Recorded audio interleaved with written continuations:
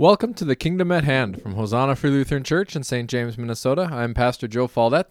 This sermon was delivered on October 18th, 2020, and it was delivered in front of the congregation as now we're inside again, and I can do that. So we pray that God would bless you through it. Our sermon today is taken from Luke 1, verses 5 through 25, and I think I entitled it Prayer and Priests. Priest and prayer, okay, whatever. It means the same thing, and it can go both ways. So Luke 1, actually I'm just going to read it off the screen, verses 5 through 25, and I read in Jesus' name. In the days of Herod, king of Judah, there was a priest named Zechariah of the division of Abijah, and he had a wife from the daughters of Aaron, and her name was Elizabeth, and they were both righteous before God, walking blamelessly in all the commandments and statutes of the Lord. But they had no child, because Elizabeth was barren, and both were advanced in years. Now while he was serving as priest before God, when his division was on duty, according to the custom of the priesthood, he was chosen by lot to enter the temple of the Lord and burn incense. And the whole multitude of the people were praying outside at the hour of incense. And there appeared to him an angel of the Lord, standing on the right side of the altar of incense. And Zechariah was troubled when he saw him, and fear fell upon him. But the angel said to him, "Do not be afraid, Zechariah, for your prayer has been heard, and your wife Elizabeth will bear you a son, and you shall call his name John. And you will have joy and gladness, and many will rejoice at his birth, for he will be great before the Lord. And he must not drink wine or strong drink, and he will be filled with the Holy Spirit, even from his mother's womb. And he will turn many of the children of Israel to the Lord their God. And he will go before him in the spirit and power of Elijah, to turn the hearts of the children of the fathers to the children, and the disobedient to the wisdom of the just, to make ready for the Lord a people prepared." And Zechariah said to the angel, "How shall I know this? For I am an old man, and my wife is advanced in years." And the angel answered him, "I am Gabriel. I stand in the presence of God, and I was sent to speak to you and bring you this good news. And behold, you shall be silent and unable to speak until the day that these things take place, because you did not believe my words, which will be fulfilled in their time." And the people were waiting for Zechariah, and they were wondering at his delay in the temple. And when he came out, he was unable to speak to them. And they realized that he had seen a vision in the temple, and he kept making signs to them and remained mute. And when his time of service was ended, he went to his home. After these days, his wife Elizabeth conceived, and for 5 months she kept herself hidden, saying, "Thus the Lord has done for me in the days when he looked on me, to take away my reproach among people." Let us pray. Father, as we come just to hit the highlights of this passage, we pray that you would bless us. Lord, that you'd help us to see and understand what you have for us. Lord, that we might grow, that we might learn from Zechariah and Elizabeth. Lord, we ask this in Jesus' name. Amen. You may be seated.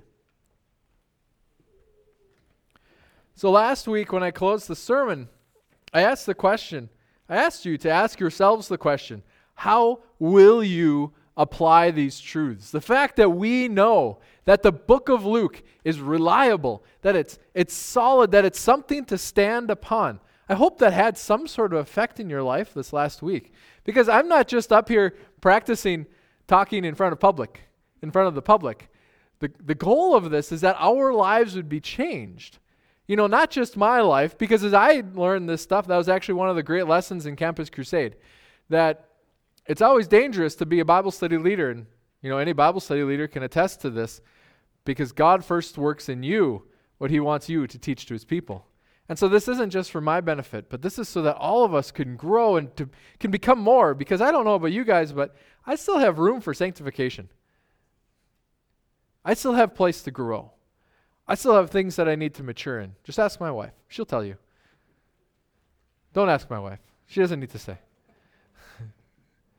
So today we're looking at priests and prayer, and I'm going to end with that same question. How will you apply this? How will you deal with this in your life? Because I'm guessing that all of you have spent time in prayer. You know, And Zechariah and Elizabeth, they were priests. This was their lives. They were of these lines in the days of Herod, king of Judah. There was a priest named Zechariah of the division of Abijah. And he had a wife from the daughters of Aaron, and her name was Elizabeth. And so the priests, they were trained in prayer. You think about that. Think about all the stuff that they did in the temple. It was to lead them in their worship to the Lord. It was to lead them in their interaction, in their fellowship with God. It was the sacrificing of these sheep and of these turtle doves and of these rams and of these, the cattle and the oxen. They were sacrificing these things. It was meant to lead them in prayer. They were supposed to be having these offerings. It was meant to lead them in prayer. They're supposed to have these festivals. It was meant to lead them in prayer.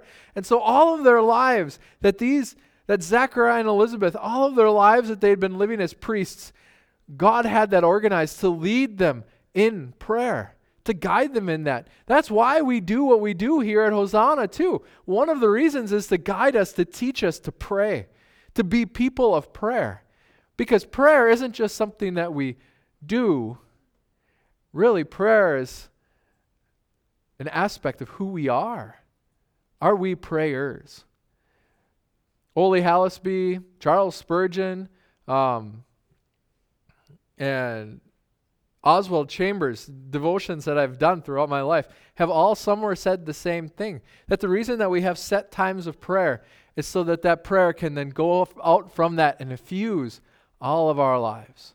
It's to affect everything we do, that we become people of prayer. But you know what? That requires training. It requires intentionality. It requires set times in prayer. And so that's what Zechariah and Elizabeth have been living their lives doing.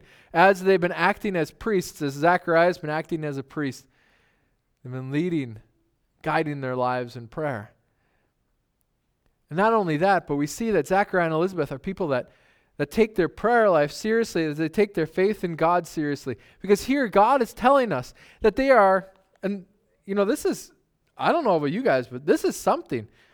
Verse 6, and they were both righteous before God. They were both righteous before God. Jesus never said that about the Pharisees. He never said that about the Sadducees. He never said that about the disciples.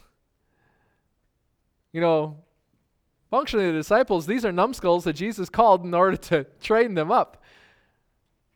But Zechariah and Elizabeth were righteous before God. And you know what righteousness does to prayer? It opens the door for it. Have you ever had someone that's been mad at you? Any of you here? Richard's never had that ever happen in his life. He is so lovable. It's just amazing. Do you want to go and interact with that person that's mad at you? That there's tension in that relationship? Does that just draw you to them? Not so much. Not some people are drawn to that conflict, but they want to fix that conflict. But if there's tension between me and God, if I'm living in sin, that's going to affect my prayer life. Because as I come to God and God reminds me of my sin, I'm going to be shut down. God says in the Old Testament, I do not hear the prayer of the wicked or of the unrighteous. One of those two. Depends on your translation. What does that mean? Does that mean that God shuts his ear to it? Well, to some degree. But also there's another side to that. The unrighteous person doesn't come to God. If you've got sin in your life, you're not praying. You can't. Because you can't approach the throne of God. Because its sin is there. God's going to remind you of that, and you're going to be upset about that, and you're going to walk away from God. The unrighteous person doesn't pray. They can't. They can't draw near to the Lord. Because the Lord is holy. They might draw near to some false idea, but they can't draw near to God, the God who is. I tell that story oftentimes about the person said, well, my God would never do that. And it's like, I bet your God doesn't really exist. No, a righteous person, as we're trusting in Jesus, as we're dealing with our sins, as we're repenting, that opens up the door for us to pray. As I'm living in righteousness, that opens up the door to pray. As I'm living in that trust, because that righteous lifestyle is a fruit of trust. If I'm trusting God, there's all sorts of illustrations that are all kind of jumbling in my mind all at once. So, if I'm a smoker, and I hear the Surgeon General tell me smoking's bad for you, smoking can cause lung cancer, smoking can harden your arteries and do all these things. I guess I don't know exactly everything that smoking does. You'll have to ask Lindy about that. He knows it better than I do. But if I believe the Surgeon General, what am I going to do? I'm going to quit smoking. If I don't believe the Surgeon General, what am I going to do? I'm going to keep it up. So what does that teach you about my faith? What do my actions teach you about my belief? My actions follow my belief. And so if I'm walking in righteousness, pleasing to God, that means that I'm trusting God. I can only properly do that trusting God. If I'm trusting myself in order to impress God, I got problems. But even these people that have been trained in prayer, that are walking in righteousness, they're priests, righteous priests, got to be prayerful people. They still go through trial, still go through difficulty, still go through hardship. Just because you're praying doesn't mean that things are going to be easy. Because during this day and age, well, even nowadays, it's hard. Barrenness is hard. Zechariah and Elizabeth were barren.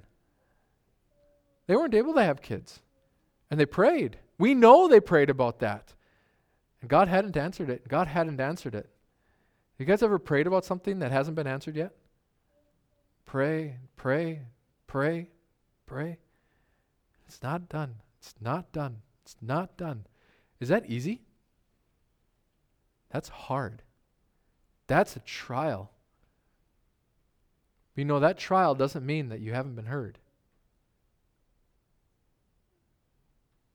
The trial just means that it hasn't come to fruit yet. That God is still calling you to pray.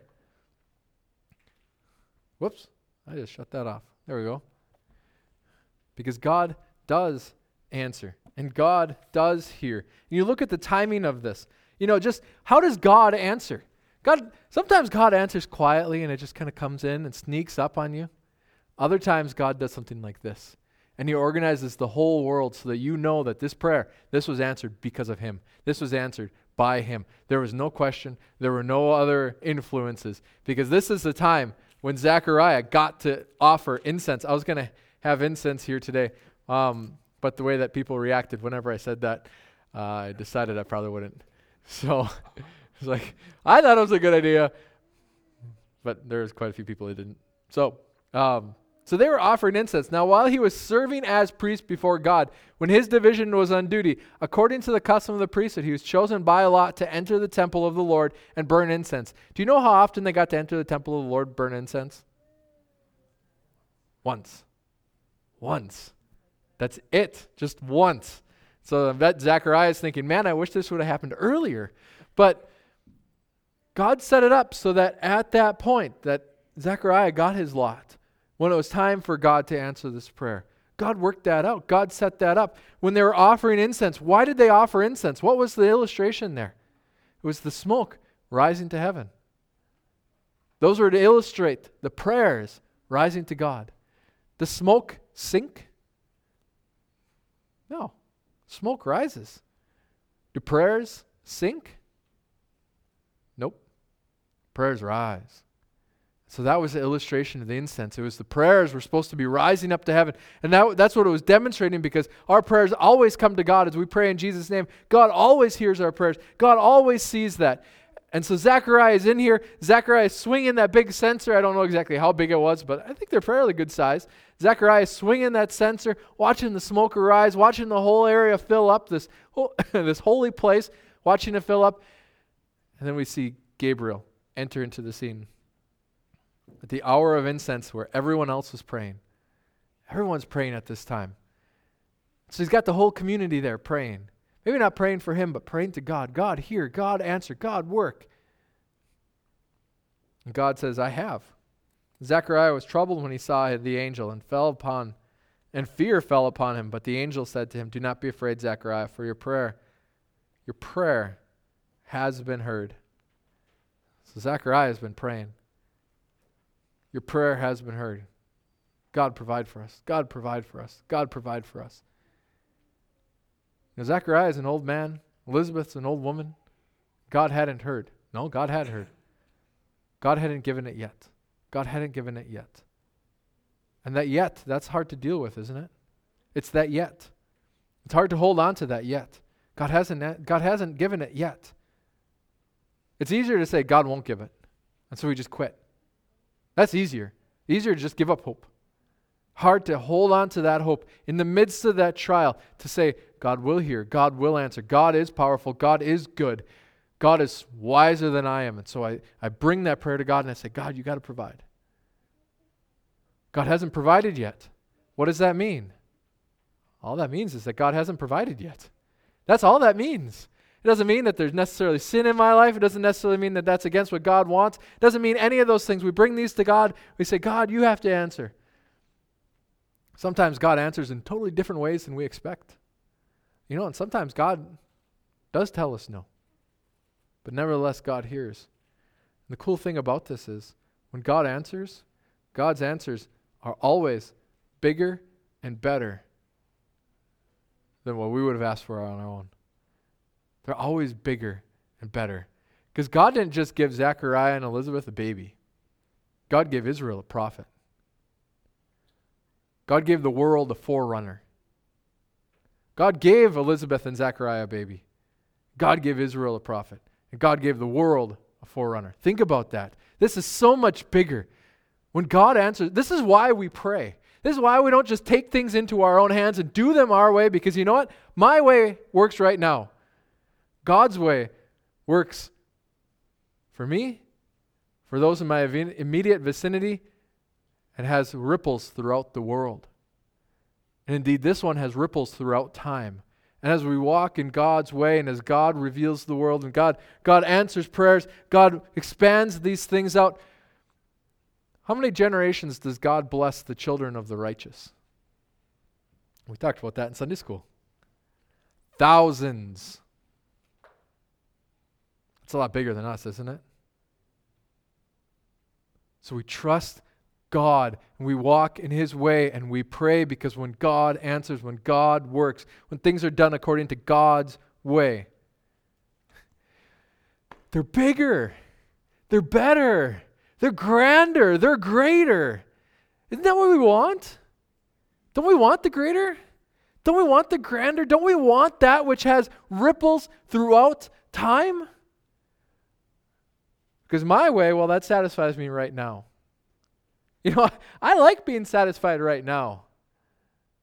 But if there's a better way, shouldn't I aim for that instead? Is satisfying my right now want and my right now impatience, is that worth sacrificing my children and my grandchildren and my great-grandchildren? Is that worth sacrificing my wife, my family, the people around me? Is my desire right now worth sacrificing my congregation, my friends, my community? That's what we're doing. We're demanding our way right now. We're sacrificing all of that potential that God has. So then we submit ourselves to God and say, God, you got to work. I'm going to do this your way. But God, you got to work. Because God's answers are bigger. God gave John the Baptist, not just a baby. I love Zechariah, because he reminds me of me. Okay, we got everything set up here. This is my time to offer incense, my once-in-a-lifetime offer. I'm watching the incense go up to heaven, and an angel appears here, and Zechariah's first response is, how do I know this is true? Oh, yes. Joe sees Joe in that one. Zechariah said to the angel, how shall I know this? For I'm an old man, my wife is advanced in years. When Jesus and Peter were walking on the water, what was Peter's problem? He looked down. He paid attention to the waves instead of Jesus. That's the problem. What's Zechariah looking at? Come on, angel. Really, he's talking to an angel. Come on, angel. Don't you know I'm old? Really? Come on, this can't happen. I'm old. Yeah, have you? Come on, God, that can't happen. Have you met my congregation? No, don't say that one. Have you met my wife? You see this stuff? This isn't, what are we doing here? Zechariah doubts. He doubts because his eyes are on the wrong thing. His eyes aren't on God. He's been praying, but his eyes aren't on God. His eyes aren't on the messenger of God. His eyes aren't on the angel. His eyes aren't where God wants them. He's looking at the waves, looking at all the problems, looking at all the fears, looking at all the potential. All of these things could be bad. They could be bad. There's lots of potential bad here.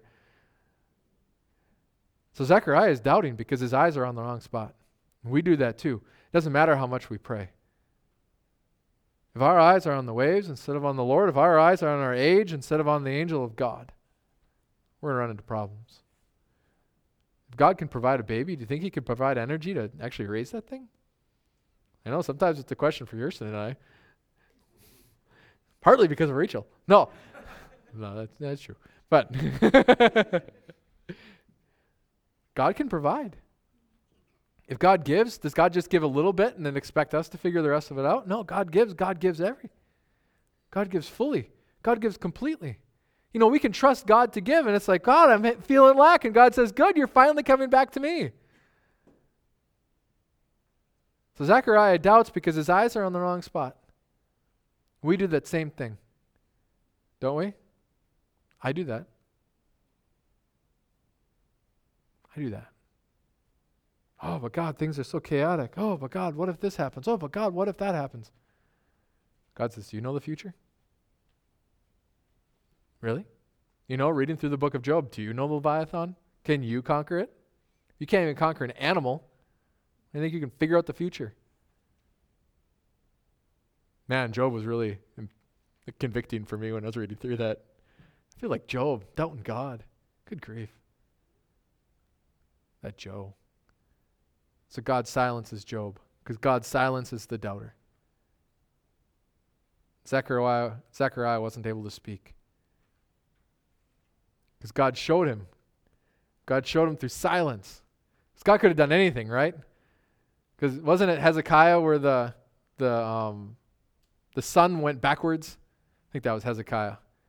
The sun went backwards. It's like, how am I going to know this happens? The sun goes backwards. I don't know about you guys, but I think it'd be pretty cool if God gave me a couple more hours every day. I would get more tired, yeah, well. But God silences him. He says it's through this. But even in that silence that God gave to Zechariah, why did God give that silence in response to the doubt? To cause wonder in the other people. And so God's answer to Zechariah wasn't just for Zechariah, but it was actually a gift to everybody around him. Because if Zechariah had come out of the altar, out of the holy place and said, I just saw an angel and they said we're going to have a baby, they might be saying, you've been sniffing too much of that incense there, brother. What's going on? There needs to be more oxygen. They didn't know what oxygen was at that time, but you get out of that, get out of that stuffy place and get in the fresh air. But he comes out and he's silent. He's making signs, trying to figure out what's going on. And that was for the sake of the wonder of everybody else. And so when God shows himself, God doesn't just show himself for me. If God shows himself to me, God doesn't just do that to me, but rather to cause wonder in everybody else. Is God acting again? Is God moving? They've had 400 years of silence. It's a long time.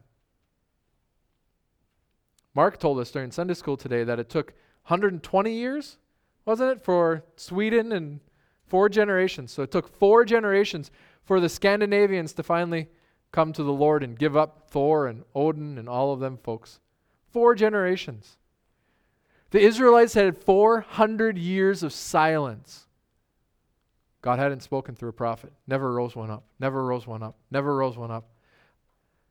They're worshiping, they're repenting, they're doing all of these works, and God still isn't sending the Messiah. He's still not sending a prophet. We're looking for something new, God. We're looking to see, are you still there?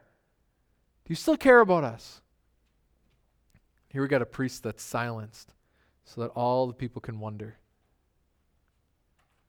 Because in the days of old, when the prophets were called, prophets weren't called to be silent. Jeremiah said, I was silent and my bones burned. It was burned. It was David who said his bones groaned. My bones burned within me. Jeremiah, he had to speak. Zechariah, he had to shut it. That'd be tough. You can't tell of what God is doing. But the purpose of that was to cause the people to wonder. Something new is going on. And then Elizabeth conceives. What happens after Elizabeth conceives? She's silent too. Isn't it interesting? 5 months. They must have had loose clothing. 5 months of silence. She didn't tell anyone her excitement or her joy. She didn't tell anyone. She didn't know. I don't know why. We don't know. Why doesn't she say anything? After these days, his wife Elizabeth conceived, and for 5 months she kept herself hidden, saying, "Thus the Lord has done for me in the days when he looked on me, to take away my reproach among people. Thus the Lord has done for me. I have this baby, pregnant. She's an old woman, married to an old man. She's pregnant. Now she's afraid to show herself." But even in that fear, God does great things. Because now God is working in her. She's seeing that this isn't just some normal thing. Zachariah and Elizabeth had spent their life in prayer. Now she sees God answers. God answers. Think about that. Consider that. Thus the Lord has done for me. Not thus it's finally happened. Thus the Lord has done for me. This is God. This isn't, well, it was about time. Well, we've been trying all of these years and it finally happened. You hear that sometimes. No, it's the Lord. She had to learn that lesson then, so that when the time came for her to share it, she could. So as you're praying, what are you doing? Are you talking to God? Are you talking to God? Just sending up your hopes and your wishes, your desires. Popcorn prayers are great. Driving down the road, something pops into your head. Lord, bless this person. Lord, help this. That's great. Or is your life inundated with prayer? Are you a prayer? Because all of these things that happen in our lives, I tell you what, God's trying to teach us to pray. I know that. The house of the Lord, what was the house of the Lord supposed to be? House of prayer. Not a house of sacrifice. Not just a house of worship. It's supposed to be a house of prayer.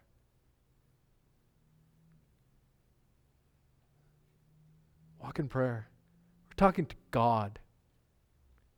You have the ears of God.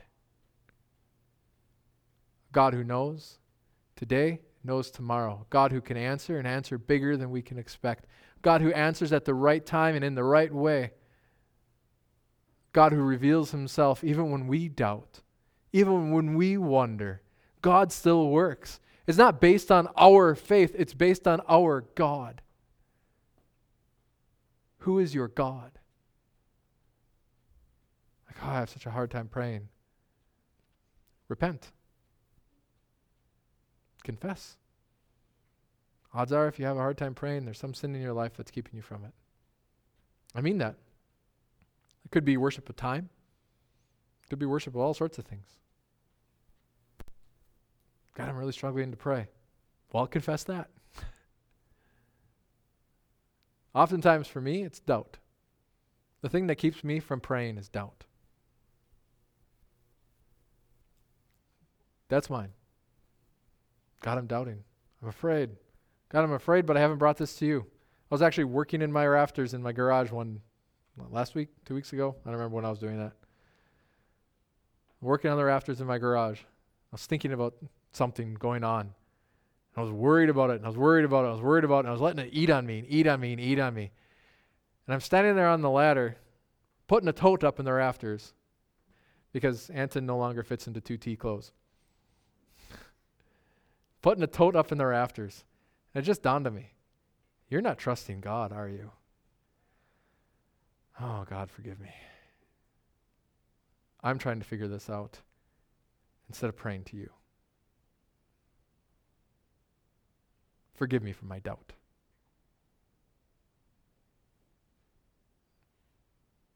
And you know what?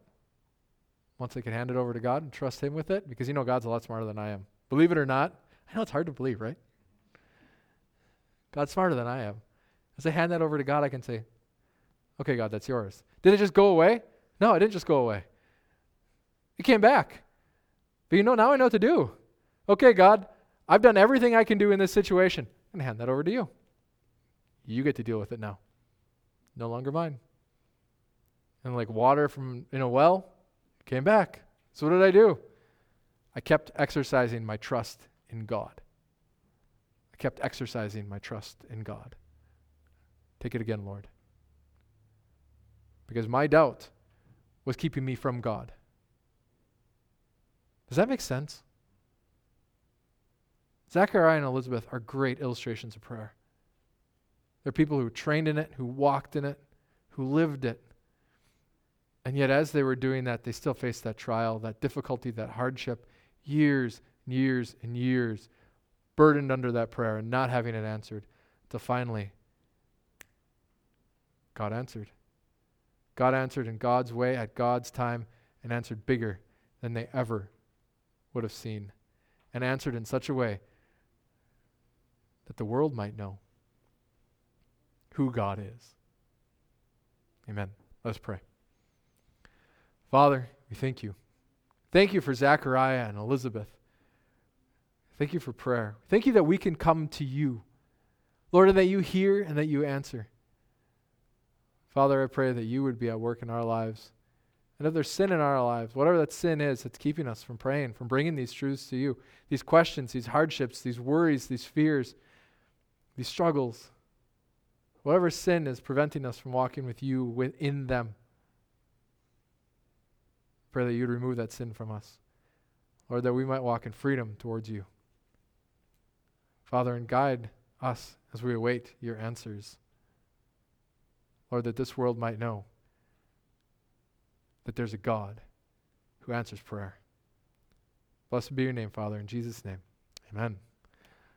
If this sermon has in any way been a blessing to you, we pray that you would leave a comment or leave some feedback or anything of that sort. And if you want to get a hold of us, you can always check out our website. It's got our phone number, 507-375-4009.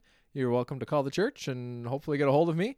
Or you can always leave and, drop an email, admin@hosannafreelutheran.com. Or you can check out my Twitter page, Joe Faldette. Not very creative, but effective.